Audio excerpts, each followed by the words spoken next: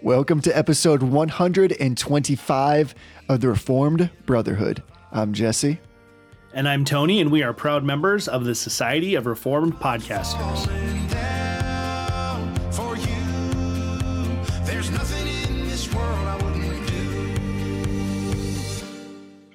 Hey, brother. Hey, brother. What's happening? What's happening is I love it when we have generous guests that give us amazing things to give away to our listeners. That's what's happening. I know. We have a book to give away. We do. So we have, if you listen to our episode, which was two episodes ago, episode 123, with Rob McKenzie about his new book called Identifying the Seed, which is basically like a comparative analysis between classic covenant theology and dispensationalism. They had a little bit of audio problems on their end, so the audio is a bit rough. So if you haven't listened to it, go back and listen through. I know the audio is a little bit tough, but it's worth it. It was a great interview. But we have this book to give away. Can I brag on this book just for like a second? Yeah, let's do it. So what I love about this book is I really think it stands alone in its category. It's super unique because Rob grew up in basically one tradition and then was converted, so to speak, into covenant theology. And what makes him special is he really can speak the language of both sides. Like there's no translation error with him.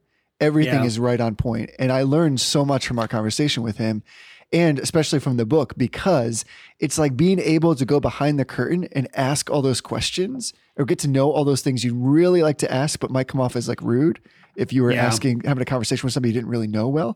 So because he can speak the language of both sides so clearly, so crisply, this thing is definitely worth reading. Even if you read all kinds of other books about dispensationalism and covenant theology, this is like right in the sweet spot. And I really love that his emphasis is more or less, we need to get together and talk about this in a way that's cogent and respectful. And he pushes forward a lot of information on how to do that. This is worth your time. It's a really great book. Yeah, I haven't read it. I've read a little bit about it. It's really good. But his conversation when Theology Simply Profound kind of came to the forefront of my attention, they did this like 13-part series on dispensationalism that I think was probably one of the most thorough and best treatments that I've ever heard. And because Rob is, as you say, came out of a dispensationalist framework, he really understands the theology. And because he still has many people in his family and in his circle of friends that are still dispensationalists, he has like a vested interest in being fair and charitable. So it's really a winsome presentation that I don't think you get in a lot of other places. Even someone like Sam Storms, who used to be dispensationalist, he's a bit more aggressive than I think Rob is. So not that Sam Storm's book, Kingdom Come, is bad. It's a very good treatment. But Rob's treatment is just much more winsome and much more charitable. And I think because of that, it's a good book, even if like you have dispensationalist friends and family, to give them this book and say, hey, let's read this book together and talk about the differences we have, but let's also talk about the places that we are on the same side. And, we're partners in this fight against whatever it is, against the powers of darkness, against, the things that would keep the gospel from spreading. Like, let's partner in this and look at all the areas that we're the same. So if you haven't already got the book and you don't win a copy tonight, go back and look at the show notes for episode 123, because in the show notes for episode 123 is information about how you can get a copy of this book at a discounted price, which Rob was generous enough to offer just for Reformed Brotherhood listeners. So who was predestined to receive this book from eternity past?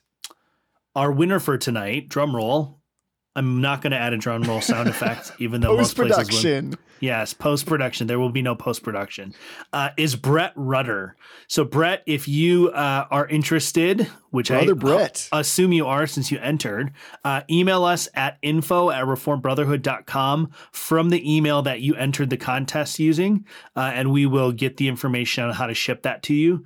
And I hope you really enjoy this book. That's a strong name right there. It is a good name. Yeah, get that man a book. So I have another exciting announcement that I don't even know if you know about this yet.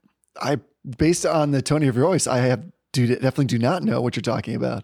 So like 2 weeks ago, maybe we introduced regular Reform guys as members of the Society of Reformed Podcasters. That's true. And now we have also added a new show called Reformed Pilgrims. And I saw that. What's great about this show is this is not quite 100% homegrown, but this is sort of a homegrown Society of Reformed Podcasters podcast.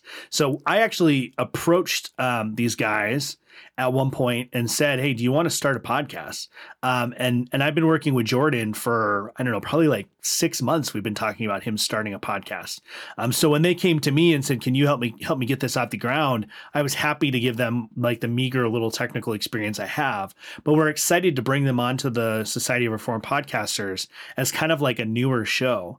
Because one of the things we want to do in this new year as the Society of Reformed Podcasters is really help to cultivate and foster like an increase in Reformed podcasting. Right. So I don't know exactly why there's not like a really vibrant Lutheran podcasting community or like a really vibrant like Arminian podcasting society. I don't know why the Reformed community has taken to podcasting so much, but it really seems to have done so. So if you are interested in starting a podcast and you are a Reformed Christian, I would love it if you email me at tony@reformedbrotherhood.com so we can start to talk about some of those details, because we really want to start to cultivate really just a vibrant community and a vibrant source of audio resources for people to really learn and be edified in their faith, coming from a Reformed perspective. So shoot me an email. I would love to talk to you about how to get started in Reformed podcasting.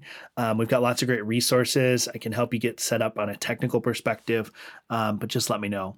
And this is probably a good time to remind everyone that if you're super bored of our voices, you should just surf on over to reformedpodcasts.com, where you can find all kinds of other Reformed podcasts on that nice little network. There's all kinds of good stuff, including the new one, which I was listening to this past week. And I love those brothers, even though they kind of like semi-stole our affirmations and denials. It's all good. In charity, I accept that.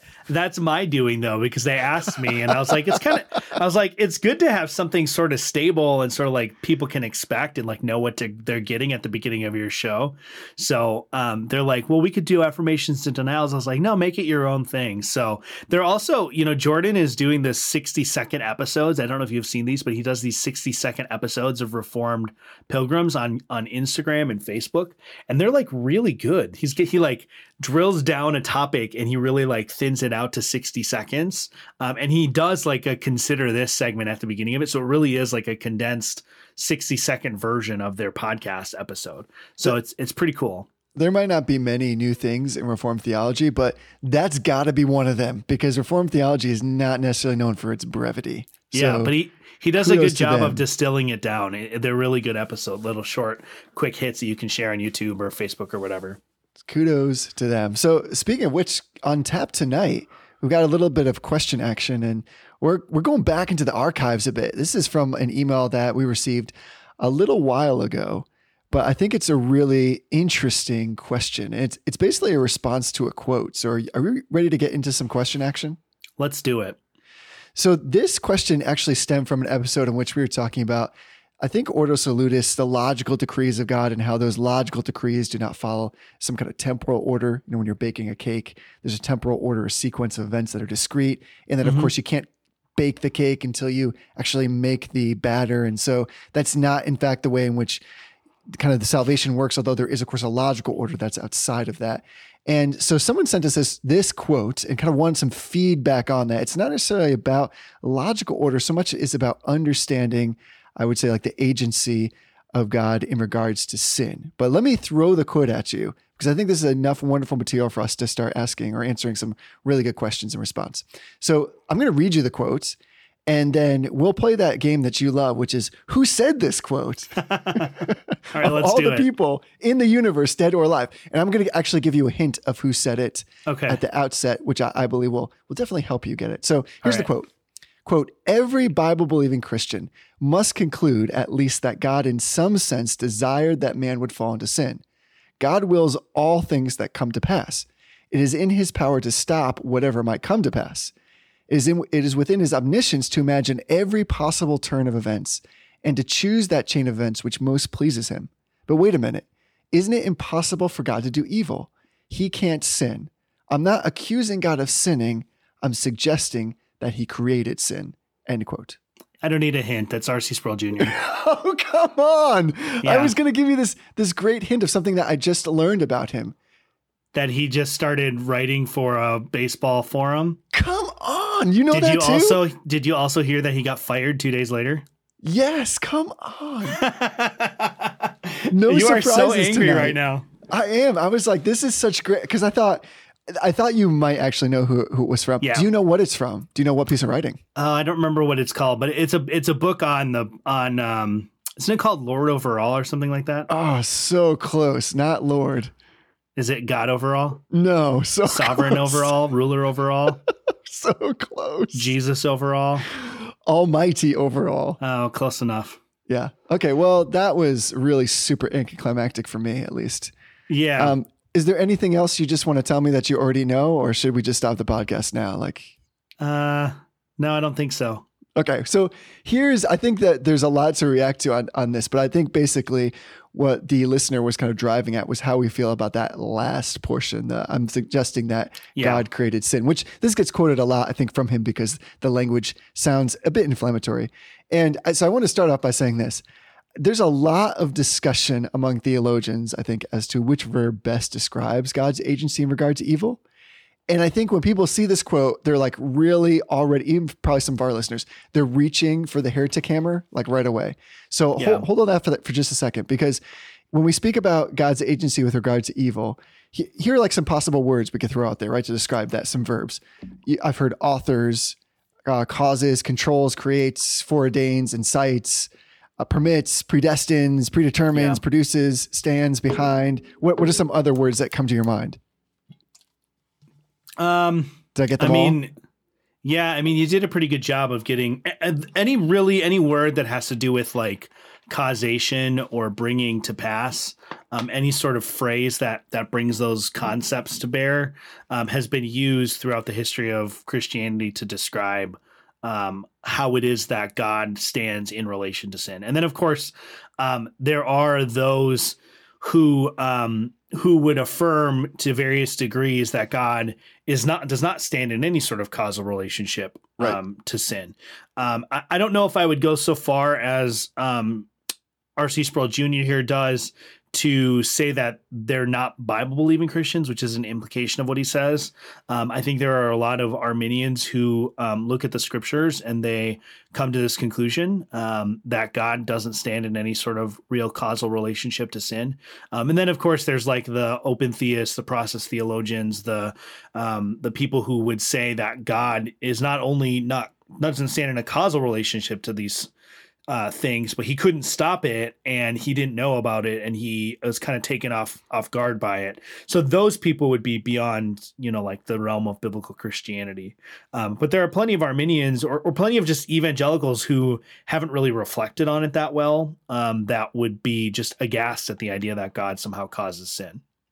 And I think that drives to the first point, for me at least, and that is like when theologians, which we really, to go back to R.C. Sproul Sr., we're all theologians in some respect, need to really give some careful thought about which of those terms, if any, should be affirmed and in what sense. Because the words are, like we talked about before, they're the tools of the theologian. There are tools as well. And so we need to be careful about them. And I think that's why this is a really brilliant quote to react to, because I think what the listener is driving at here, what maybe we should be examining whenever we read something like this, because of the words being used here in the understanding of agency and evil in terms of God, is whether God can be the efficient cause of sin without being to blame for it, and trying to understand what is being said in the words that are being used.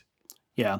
So maybe starting off, we can talk about kind of the classic Reformed articulation of this and how it is that preserves God from culpability. And that word is important. Culpability is actually being guilty of a thing. So you could be responsible for something, but not be culpable for it. So I could be responsible for a car accident, for example, but not bear any culpability. So classically Reformed Christians and just Christianity as a whole has affirmed that because God is sovereign, he's either actively or passively responsible for the fact that there's sin, but nevertheless, he remains inculpable for those sins. So another way to think about it is like God uses sin, but he does it sinlessly. He's not implicated in sin when he causes sin or when he allows sin to happen. So you go to the Westminster Confession of Faith, and chapter 11. No, I have to find it here. It's chapter 2 or 3, I think. Probably chapter 3. On the decree. This is great podcasting, huh? Chapter 3, section 1, God from all eternity did by the most wise and holy counsel of his own will freely and unchangeably ordain whatsoever comes to pass. Yet so, as thereby neither is God the author of sin, nor is violence offered to the will of creatures, nor is the liberty or contingency of second causes taken away, but rather established. So to break that down a little bit, God decrees all things in eternity past, and then by the acts of creation and providence, he executes those decrees. And we affirm that this is true, but we qualify that by saying that God is not the author of sin, and the will of creatures is still free. And so there's a profound mystery to how exactly that can be the case. But then the confession here goes on, and this is where it really becomes important. Not that the rest of it's not, but this is really the money shot. Nor is the liberty or contingency of secondary causes taken away, but it's established. Right. So the way to think about this is, if we talk about primary God is the first cause of all things. But the secondary cause, you can think of this as the way that it unfolds in nature, like the natural causation of something is the secondary cause. So we can both say, as the Bible does, that God causes the rain to fall, right, as a first cause. But that's not in any sense in conflict with the fact that God has established a mechanism by which that happens. Right. So it's not as though God is miraculously creating each raindrop out of nothing, as it falls. It's that he's established a contingency of necessity that when certain conditions are the case, rain falls from the sky. And so when we talk about sin, the natural causation, the secondary causation, is our own will. So we sometimes don't think of our wills as though it's part of nature, right? But the fact that our will is inclined towards a particular sin, and so we inevitably commit that sin, is no less a secondary cause or no less a natural cause than the fact that rain is water droplets coalescing around a dust particle until it reaches a certain capacity, and then it can no longer stay in the cloud, and then gravity pulls on it. All of those natural causes are the secondary causes. The primary cause of all things, though, the cause that stands behind the causes, that's a way to think about it. The cause behind the causes, the cause that causes the causes, that's a hard thing to say, but that cause is God. Right. And so that establishing of the secondary cause is the way that God, and again, there's a mystery to exactly what this means, but the establishing of those natural contingencies is something that's established by God's will. It's executed in the way he created and in the providence of maintaining the universe in a particular way. But those secondary causes, the gap or the distance between the primary cause and the secondary cause, is how we account for God not being culpable for sin, even though he's responsible for the fact that sin has occurred. Right. That's pretty good. I think that's right on the mark. And we'll explain, I think, or evaluate how we would react to his statement. But all this is actually necessary, I think, to provide that reaction in this context, because there is this sense that for the Reformed, sometimes there's a contradiction in here, and there's not, like you said, because the answer is really found in the fact that although God foreordains, and I'm just going to use that word because that's what I prefer. Right. He's going to foreordain whatever comes to pass. He causes the bringing of those things to pass in widely different ways. And you've already spoken about like the physical way for some extent. And God does not cause like the bringing to pass of the actions of personal beings in exactly the same ways in which he causes the bringing to pass of events in the physical world, because he does not cause man to do things against their will, but he determines their will, and their freedom as persons is fully preserved when they perform all those acts. So the acts remain our acts, even though we are led to do them by the Spirit of God. And yet when God causes the bringing to pass of the evil actions of men, he does that in even a still different way, because he does not tempt the men to sin. That's James makes that very explicit. He does not influence them to sin, but he causes the bringing to pass of those deeds by the free and responsible choices of personal beings. So God has created men with really this awful gift of freedom of choice. The things that we do in exercise of that gift are our acts, and they do not surprise God by the doing of them. Our doing of them is part of his eternal plan. And yet in the doing of them, we, and not the holy God, are responsible. So this is why there's a lot of nuance there, but we're not splitting hairs. Like we're trying to be like theologically precise in a way that's mainstream, as opposed to, some kind of like strange branch of this argument. This is actually the center. And it behooves us to understand this, because the classical Arminian response to this is that God created or caused sin. And they're using those words in a particular way, but in a way that God is the progenitor of sin, because they see, as they look from the outside at this Reformed perspective, that there can be no disconnect between, well, if God ordained it, at least in their minds, ordained is equal to create, which is equal to culpability, right? Right. Yeah. And just to sort of like flesh out this language a little bit, and to sort of, talk a little bit more about how the Westminster and the Baptist tradition, the Reformed and the Baptist tradition, preserves the freedom of the creaturely will. Question 13 of the Shorter Catechism is, did our first parents continue in the estate wherein they are created? And the answer is, our first parents, being left to the freedom of their own will, fell from the estate wherein they were created by sinning against God. So this idea that sometimes we've talked about this before, that sometimes, particularly sort of like your tulip Calvinists who just discovered Reformed theology and just discovered like the freedom of sovereignty in God, like the freedom of understanding God's sovereignty, they sometimes swing too far, usually coming out of an Arminian context. They swing too far and they start to say things like, well, humans don't have free will.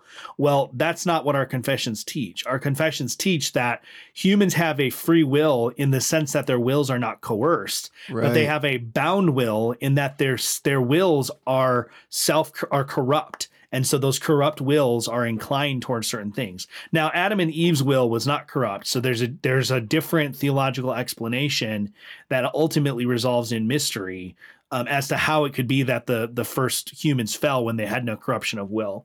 But the idea that we don't have free will, that's a position called hyper-Calvinism, that people don't have a free will, that there's no possibility of salvation, right? Even the idea that we would say not all people have the opportunity to repent, that's not really what our confessions teach either. All people have the opportunity and the natural ability to repent and follow Jesus.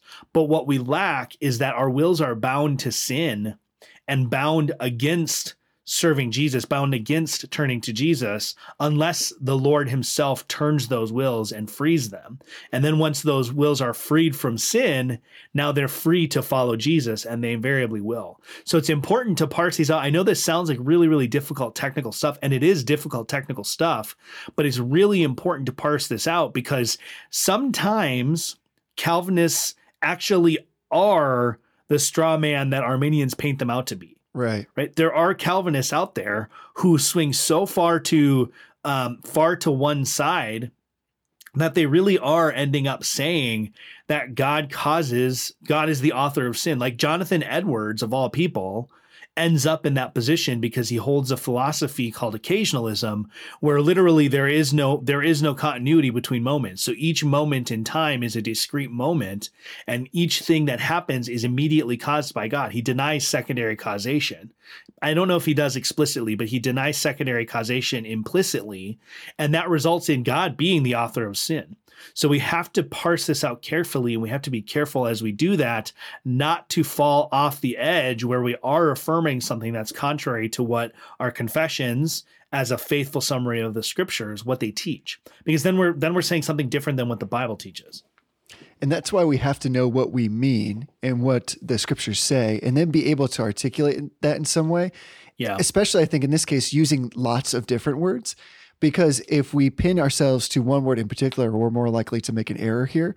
But Yeah. and this goes back to evaluating the comment. So, for instance, if somebody were to say, "Does God cause sin?" I mean, use the causal word or use cause there several times, and that's common, especially in kind of that more traditional literature, especially like if you look at the creeds. So, Right. and Calvin was big on this. So, like for instance, in concerning the eternal predestination of God, Calvin teaches, quote, "For the proper and genuine cause of sin is not God's hidden counsel, but the evident will of man," end quote. And Right. then in the same context, he states that Adam's fall was, quote, "not without God's knowledge or ordination," end quote. So you're getting exactly what you just talked about there. There's a little bit of both. God is not causing sin, but it's not outside his predetermined will. Again, now I'm trying to use a kind of a plurality of words here that I think try to express like the root of the idea.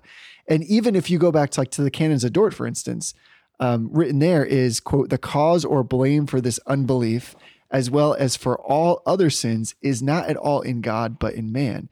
Right. So it strikes me when I look at those texts and some others as well, what I'm seeing is like in those quotations, cause in some ways seems to take on the connotations of the term of the author.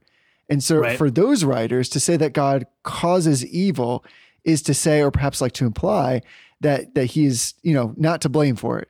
So note like the phrase, like the cause or blame in the canons of Dort, which are basically synonymous, they're basically treated as the same word there. But Calvin is at the same time rejecting that God causes sin, but at the same time, he's affirming ordination.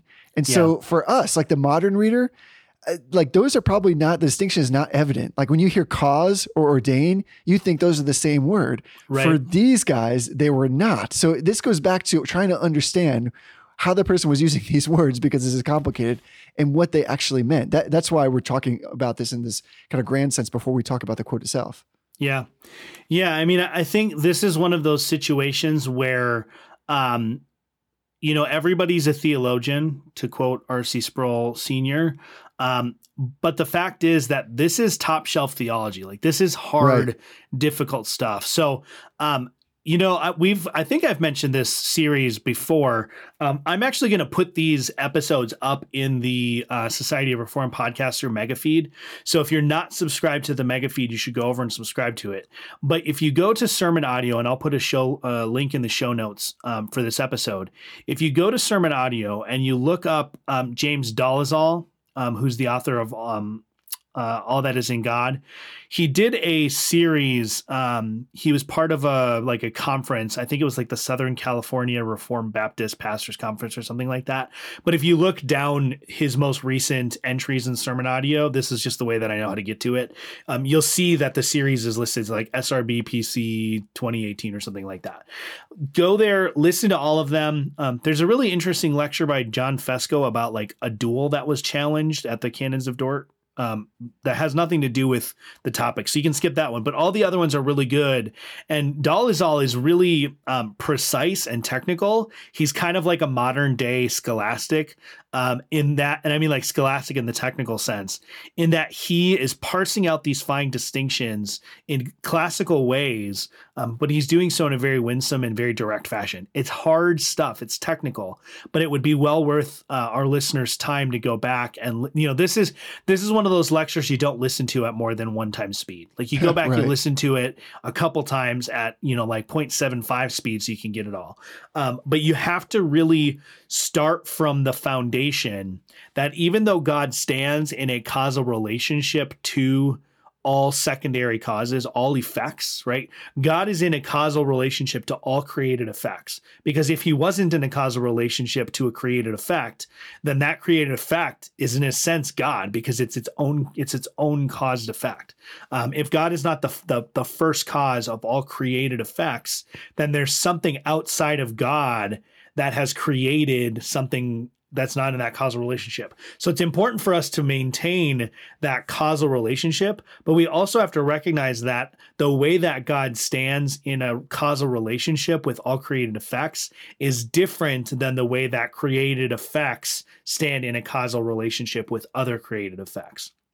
That's So you well can kind said. of think of it. You can kind of think of it like the billiards example, right? Right. When I use the cue to strike the cue ball, and the cue ball bounces off the rail and then hits the next ball, and then that ball bounces off a rail and hits the next ball. There's a causal relationship. There's a causal chain that occurs through all of those, but the causal relationship between the cue ball striking the second ball is different than the causal relationship between me striking that first ball. But all of those things are still secondary causes, and God is the first cause behind that. And he is causing those balls to strike each other in a different way than I am causing those balls to strike each other, or that the balls are causing each other to strike each other. So it's important to preserve that distinction between God as the first cause and then created effects as secondary causes. And that distinction for me in terms of God's agency in bringing about evil has been helped by understanding what it means to speak of like remote cause and proximate cause. And that we brought this up before, but it fits in so nicely with what you just said, because that's basically what you're describing. This idea that as God is the remote cause and then human agency is the proximate cause. And one of the best examples that my mind always runs to when I think about this, to how can I help me sort out what that means, is when we look at the life of Job. So Job recognizes that the Lord gave and the Lord has taken away. He says, may the name of the Lord be praised. And so when all this calamity happens to him, for instance, the thieves, which are the proximate cause of the evil, are guilty, but Job doesn't question the motives of the Lord, who is the remote cause. Right. And so we're trying to get out. It's helpful to parse that stuff out, because this is not necessarily one of those conversations that's pure armchair theology. If you engage with anybody who's suffering or going through something, that old saying that if you speak to somebody who is hurting, you'll never lack for an audience. And you're speaking about your faith and your commitment to God, your fidelity to the scriptures. Inevitably, this is going to come up. How do we understand and explain the role of sin in the world, especially for a God whom we say is loving and sovereign and compassionate? So I think we have to be able and ready to give an answer. And the answer has to be something that you can like sit across from your kitchen table or in your workspace and have this conversation. Right. It can't always happen at like the book club level, even though I love book clubs. It has to be in a space where you can lovingly explain this and it makes sense. And a lot of, I think, the metaphors that you just used are really helpful to that. And so, I mean, if we turn ourselves back toward like this particular quote, then this is why I think we have to talk about all the things we have so far, because when I'm evaluating a quote like this, aside from the beginning part with the phrase, every Bible believing Christian, if we just kind of knock that out for a second, knock that out of the park, so to speak. I appreciate that you got that pun. I think this comes back to, I'm always trying to evaluate, what are they saying here in the words that they're using? Are they trying to make God the efficient cause of sin and also make him capable or allowing him to take the blame for it? Or are they saying that God can be the remote cause and not the proximate cause? Yeah. So like, how do you evaluate something like this? Do you have a rubric which you approach it with, or do you just kind of, because this can be so open-ended, like with what he's saying here in some respects. Yeah. So there's a couple questions that I always ask, and sort of like an overarching thought process is especially when we're dealing with a brother in Christ who we have no reason to believe holds heretical theology or anything like that. Right. R.C. Sproul has some views that I would disagree on. R.C. Sproul Jr., R.C. Sproul Sr. too, but R.C. Sproul Jr. is who we're talking about. But I have no reason to think that he's a heretic. So when I see a quote like this that is a little bit squirrely and makes me pause, I should start from the perspective of trying to understand how what he's saying is orthodox, because I have every reason to assume that it is. Right. Well said. That said, I also have to recognize that someone who's in a public position of teaching should be, and rightfully so, held to a higher standard of clarity and precision and accuracy than someone who's just started a theology blog, right? There's different degrees of what we should expect of people. People should expect more out of me in terms of precision and accuracy and clarity because I have theological training, because I'm a leader in the church, all of these different reasons, those things have to be taken into account. So at the end of the day, my assessment of this quote is that it's a bad quote. And I have a little bit of background of actually talking to R.C. Sproul Jr. about this. He was a member in the Reformed Pub briefly. And so I actually talked to him about this quote. And I actually think he's going beyond what the Westminster tradition, what the Bible allows for us to say about God's relationship, his causal relationship to sin, for a number of reasons. I don't know that we want to get into all of the details. Maybe we do. How many? I don't know. We got some time left. We can get into all the details.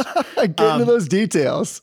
But I want to make clear though that when I first read this quote, my reaction was, I got to be missing something about what he's saying, because this is really not right. Like, this is really bad. This is a really bad quote, and what he's saying is and I mean this this sounds a lot worse.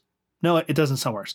It's an impious mistake to make, right? Anytime we make an error that has to do with what we're saying about God, especially when we're saying something directly about God, and we make an error, that is sin. Like, whether I'm doing it, whether R.C. Sproul Jr. is doing it, it is a sin to believe and say false things about God. Intentionally or not. Intentionally or not. Now, this is probably not an intentional sin, right? R.C. Sproul, I can say I know it's not. R.C. Sproul was not intending to blaspheme God.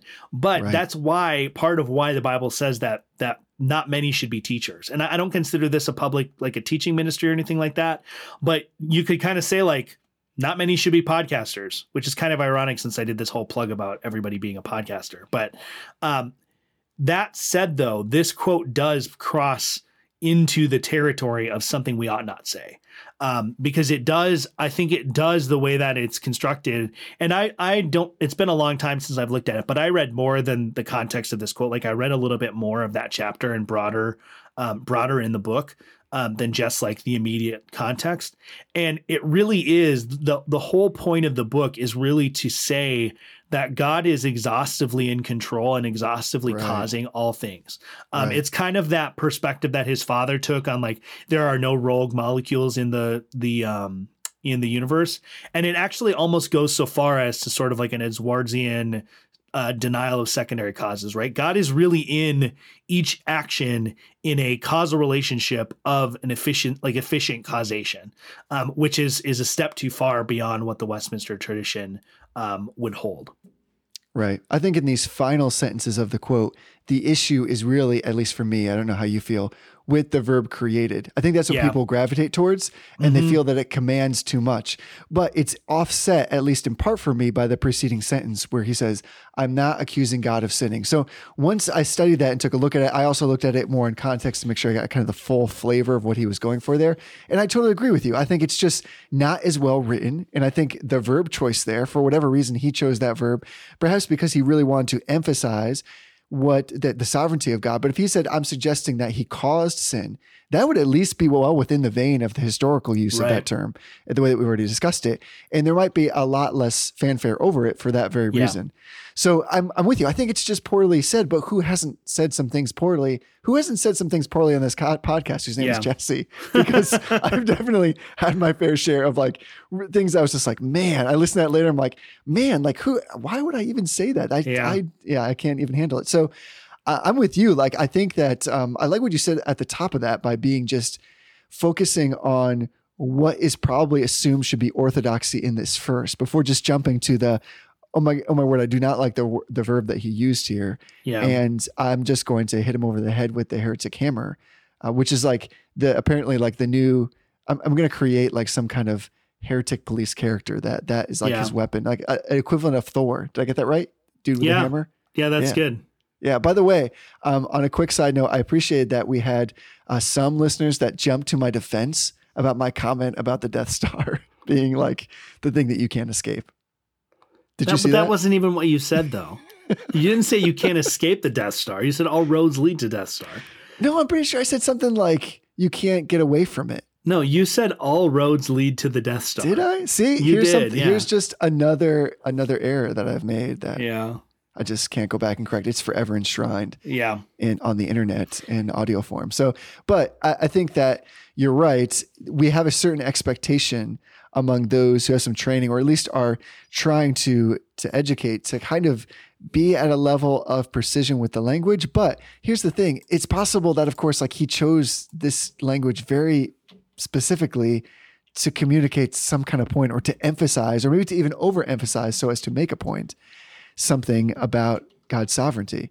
So I guess I would say it's just a bad quote, but I'm not going to go as far as to say it overreaches, like you're saying. I think in my opinion, it overreaches, but I'm getting the sense from when I read it in the larger context of the chapter of Almighty Overall that he was trying to overreach. I mean, was that your impression as well? Yeah. And I mean, that's actually something that's worth saying is, R.C. Sproul Jr. and R.C. Sproul Sr. both have this tendency. I suppose R.C. Sproul Sr. doesn't have this tendency anymore, but there was a tendency in their teaching ministries to overstate their case for the purpose of effect.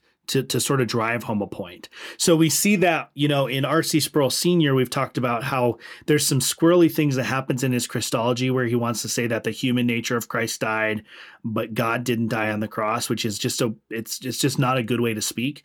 And, having talked with some people who are in the know, that was an overcorrection or an overreaction to a patripassianism where the Father was suffering that they were encountering. So he would take that statement and he would kind of like crank it up to 11 in order to drive the point home. And R.C. Sproul Jr., in my experience, instead of going to 11, he cranks his rhetoric up to like 15. And he does that in a lot of different places. And I want to be clear. I think you and I might actually be in a little bit of disagreement on this. I actually think that there's a theological problem underlying this statement that is overstepping. I don't think that it's just that he chose a poor word. I don't think that you do either, but I don't think it's just that he chose a poor word. I do think that, in the context of his overall writing in that book and in other places, and then also having spoken with him about it, I do think that he actually, at the time of writing that book, was going to the point where he wouldn't say that God is the author of sin because he knew he wasn't supposed to. Right. And so he actually picked this word to kind of communicate that same reality in a sort of softer way. And so there are some major issues that he spins out in that book about the way that God is involved in causation in general that I think does just cause some problems with God's interaction with the world in the way that Sproul articulates it. But like I said, though, I don't think that he's a heretic. I don't think that he is intending to make God evil, right? He's not trying to say that God is the sinner. He's trying to say that God is sovereign over sin, right? That was the point he was trying to make.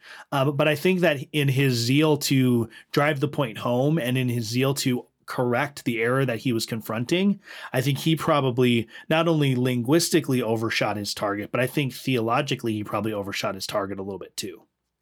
I actually think in the context of just this small snippet, these several sentences, he may actually be more right than wrong. And what I mean by that is I think you're right. I think the use of created sin is trying to come back against the preceding two sentences, which is he can't sin and I'm not accusing God of sinning. So it's clear he wants to make that point. Right. It's just, I just don't like how it finishes there, which I think where the listener's concern came from too. And probably most people, when they get to the end of that, they're like, heretic. Like they just want to go straight there because we bristle at that. But at the same time, we've just spent a lot of time talking about where God falls within his agency. And we use the word like caused a lot. I mean, I think we both feel comfortable with that word cause. Yeah. And it's possible that you might be talking to somebody, even somebody in the Reformed tradition, and say, well, yeah, I definitely believe that God caused sin. That statement by itself, absolutely true. And I would stand behind that. It would be helpful probably for most people to unpack what you mean, but there's no doubt that you could say that and people would certainly bristle at it. Yeah. Yeah, for sure. And I think that's part of why it's important to know your audience. And, this is maybe just me, but when you write a book, you don't really have control over who your audience is. Like you have in your mind who you intend the audience to be, but you don't have any control over who actually picks up your book. You don't have any control over what else they may understand or know about theology.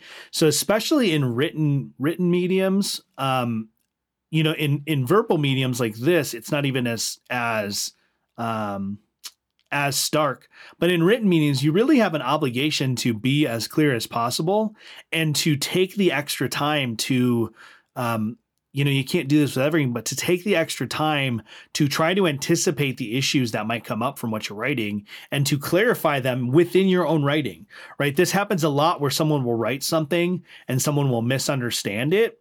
And then they'll point out why it is that they misunderstand it. And then the person acts like offended or acts like the reader is stupid because they misunderstood them, when in reality, the lack of clarity in their writing is what caused it.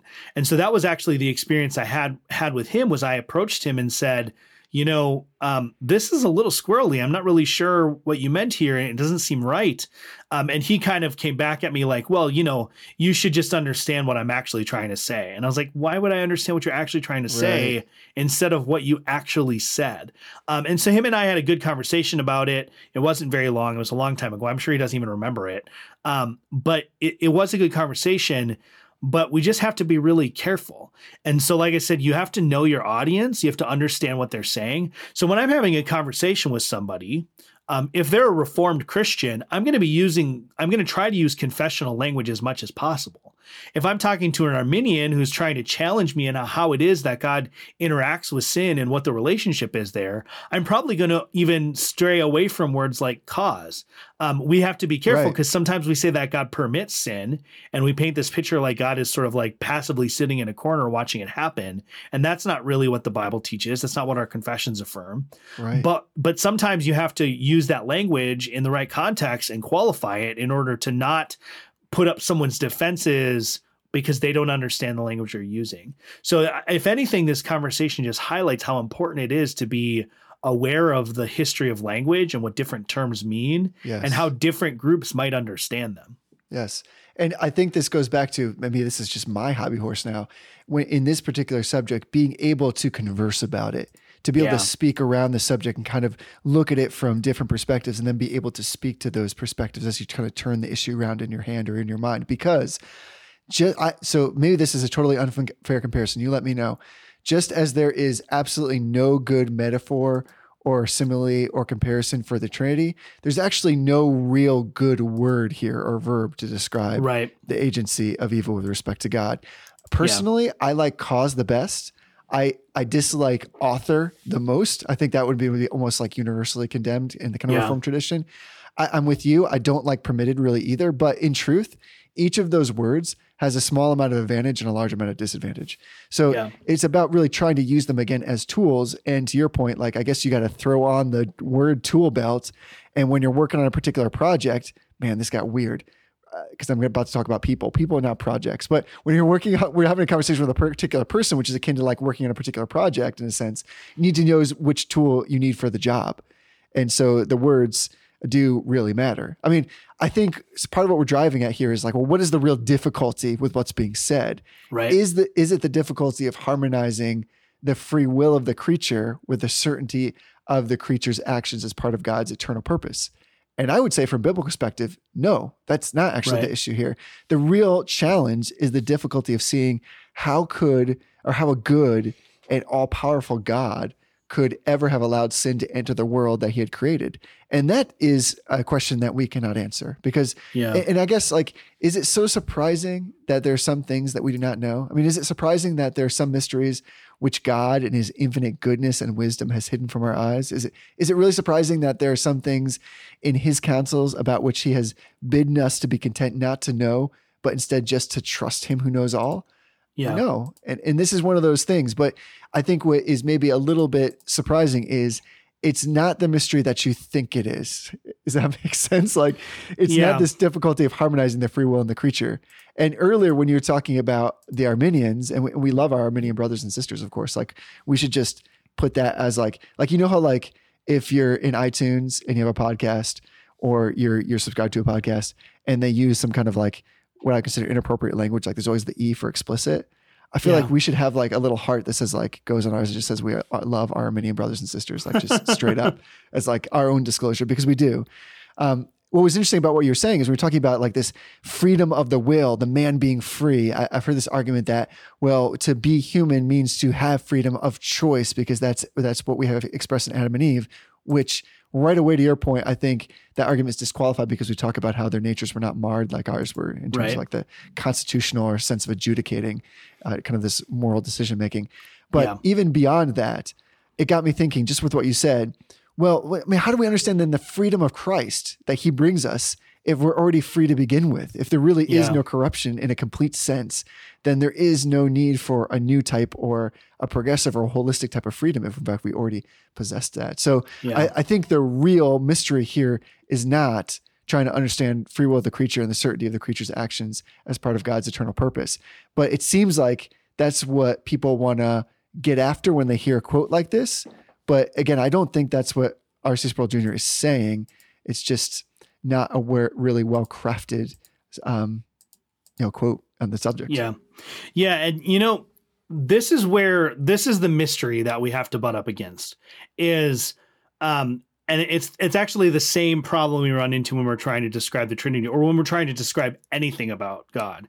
When I read James Dolezal's book, All That Is in God, there was a statement in there that just smacked me right in the face. And it was one of those moments where all of a sudden everything that I was struggling with in theology proper just snapped into sharp relief, is that if we affirm that God is simple, right? God is not composed of parts. Well, our language is composed of parts, right? So we don't even have language to describe God because God is not composed of parts and our language is not, or is composed of parts. So in a similar sense, where the analogy between the billiard table and me and then God and me breaks down is that, I don't want to get all physics nerd because I'm not great at physics, but Isaac Newton has these laws. I think it's the first law is that every effect has an equal and opposite effect, right? So when I strike the billiard ball with the cue, there's a equal amount of force that's exerted back on the cue, which actually travels back into my hand. Right. So when I strike the ball strikes me. And so the effect that I impose on the ball, there's also an effect that's imposed on me. And the way that we can account for God being in a different causal relationship is that he causes an effect, but that effect does not cause any change in him. And so we don't really have a way to understand how that works. We don't have language that can really explain what it's like to be not only an uncaused cause, but an unaffected effector, right? So it goes both directions. We think a lot of times about the uncaused cause, that he's the first cause, but we don't always talk about the fact that when he causes something to come to pass, that thing he causes, it bears no change in his nature. And that's actually, when I analyze this statement, it actually starts off by getting that wrong, right? So God wills all things that come to pass. It is his power to stop whatever he might come to pass. It is within his omniscience to imagine every possible turn of events and to choose that chain of events which pleases him most. Or which most pleases him. So that's the problem, is that in a certain sense, if we're talking analytically, in a way where we're talking about what really is happening, not analogically in terms of how we explain something, but the reality of it is that there is nothing that pleases God because God is not affected or impacted by anything. And so even at the very beginning of this quote, R.C. Sproul Jr. is placing God in a causal chain that ultimately does have an effect that bounces back to God when he chooses it. And as I mentioned, this is the same error that Jonathan Edwards stumbled into when he said that God was obligated to create the world because that expresses his glory even more than if he hadn't. Well, now what you've done is you've eliminated God's freedom not to create. Now you've made creation a part of who God is, which is pantheism. So we have to be really careful that in whatever way we explain how it is that God causes sin, foreordains, predetermines, whatever, however we explain that, we have to preserve the fact that God, and this is how we can say that God is not culpable for sin, is that even though he causes sin, even though it comes about by his will, it comes to pass by his ordination, that he sets into motion the chain of events that brings it about. He establishes all of the contingencies, all the secondary causes. They're established by his will. That establishing of causes does not do anything to God. It doesn't change anything about God. And so we have to recognize that he stands outside of the normal kinds of cause and effects relationships in that he's affecting something, but is not affected by anything. Right. The comparison to physics, I think that's good. That's fair. So as to, though, avoid any kind of hate mail from Newtonians or general lovers of physics, I'm pretty sure Newton's first law states that every object will remain at rest or in uniform motion in a straight line unless compelled to change by an external force. Okay. Well, then it's the second law. I think it's the third law, actually. Third law.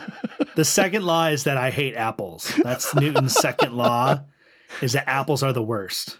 I'm pretty sure it's the third one, but somebody can fact check us and then email us and tell us that we're wrong. I think I remember from my physics courses that all three of those laws are actually the same law, just articulated in reference to different things. Yeah, there's laws of the motion. Right. The law that that objects at rest tend to stay at rest is actually the same law as every effect has an equal and opposite effect.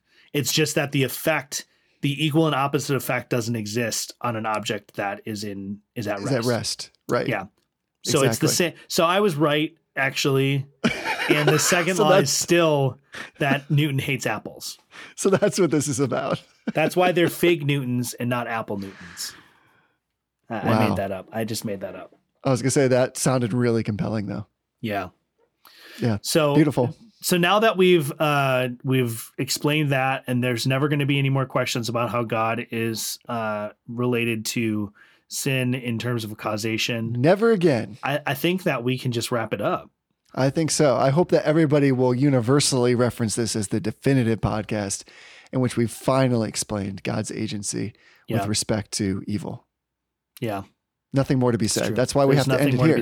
Yeah. Yeah, because it's all over. But if anybody else would like, again, to jump into the conversation, we always love to receive emails. Although, again, they usually don't get the same kind of fun playing time as the voicemails because we can't hear an email. We just have to read it out loud to each other, which we don't do, but maybe we should do. That would be nice. But you can email us at info@reformedbrotherhood.com. Or even better, again, lend your voice, get in the conversation. You can leave us a voicemail. What is that beautiful number, Tony?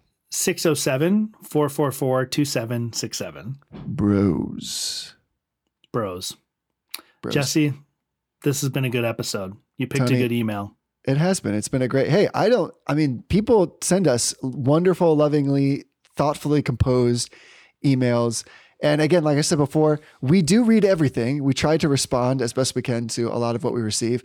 But like I was saying to you before we started recording, we never forget. We keep everything. So when it comes time to looking through a topic that we think will be particularly relevant, we're always looking for emails. Like I should go back. Let me look and see real quick when we received this email, because I think it was like a little while ago. I'm sure it was a long time ago. No, not really. Guess when it was? No, I'll let you have this one, something that I don't know that you're going to bring to me. Wow.